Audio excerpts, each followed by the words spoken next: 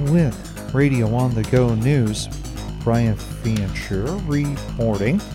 Monday, the Green City Council discussed the possibility of selling the former elementary school building to a developer who would be interested in developing it into high-end apartments with no action taken by the council.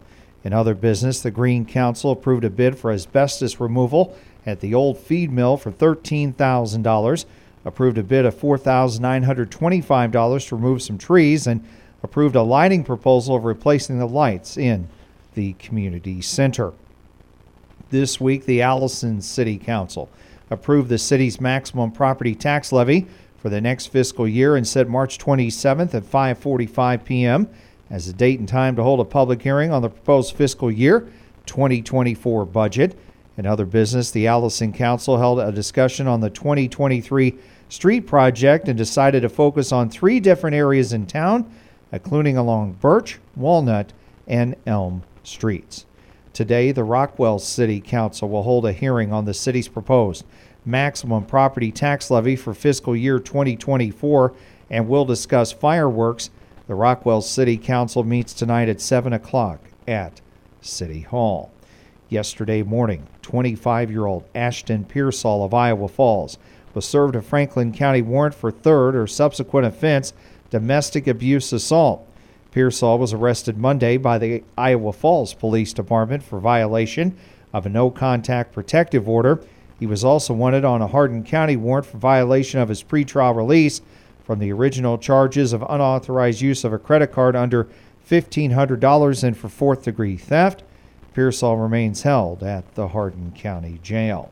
A legislative forum featuring State Senator Dennis Guth of Clemmy and State Representative Shannon Latham of Sheffield will be held Saturday.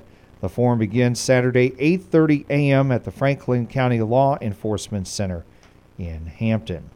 The annual contest is now underway to find the best hamburger in the state.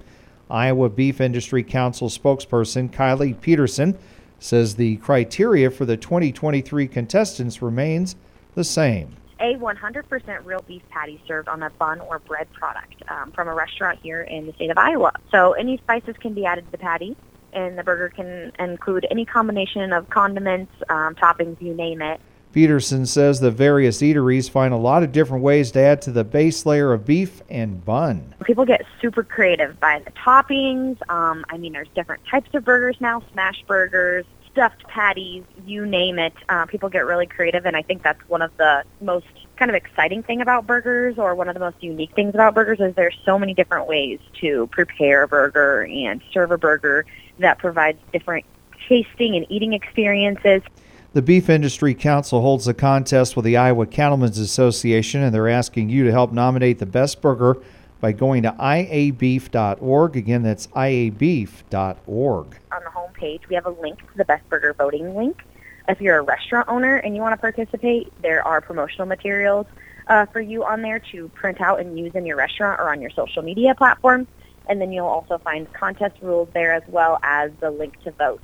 Past winners have come from all over the state, and sometimes the joints that serve the burgers may be one of the few businesses in a town. It's a great way to kind of highlight those rural communities that might have a hidden gem.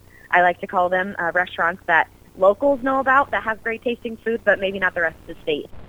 The winner will be chosen from 10 finalists and announced in May as part of the Beef Month festivities. Another grandstand concert was announced yesterday for the Iowa State Fair in August. The Chicks, formerly known as the Dixie Chicks, will perform on August 19th along with their special guest Ben Harper. Concert tickets go on sale tomorrow at 10 a.m. by either going to iowastatefair.org. Again, that's iowastatefair.org, or by calling 800-514-3849. Again, 800-514-3849.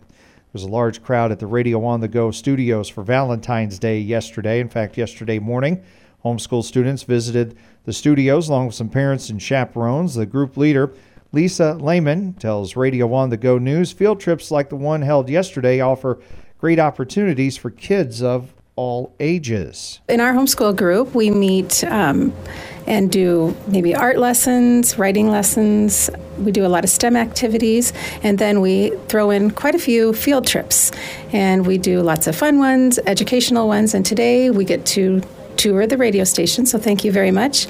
And we are going to Van Wall and Godfather's Pizza, so that should be special for all the kids. Kids on the tour ranged in age from preschool to high school. She says there are around 140 kids in the group, and about 80 were part of yesterday's field trip.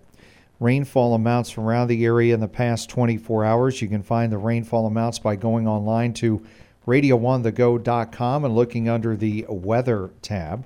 What we have received today: Alexander, a half inch of rain. Charles City, 52 100ths. Clarion, 29 100ths. Fort Dodge, 62 100ths of an inch. Iowa Falls, 35 100ths. Kesley, 59 100ths of an inch. Marshalltown, 47 100ths. Mason City, 59 100ths of an inch. Waterloo, 82 100ths. Webster City, 57 100ths of an inch. And in Hampton, at our studios, 6/10 of an inch rain falling in the past 24 hours. The high in the past 24 hours here at our studios, 46, and the low of 25. For Radio on the Go News, Brian Fincher reporting.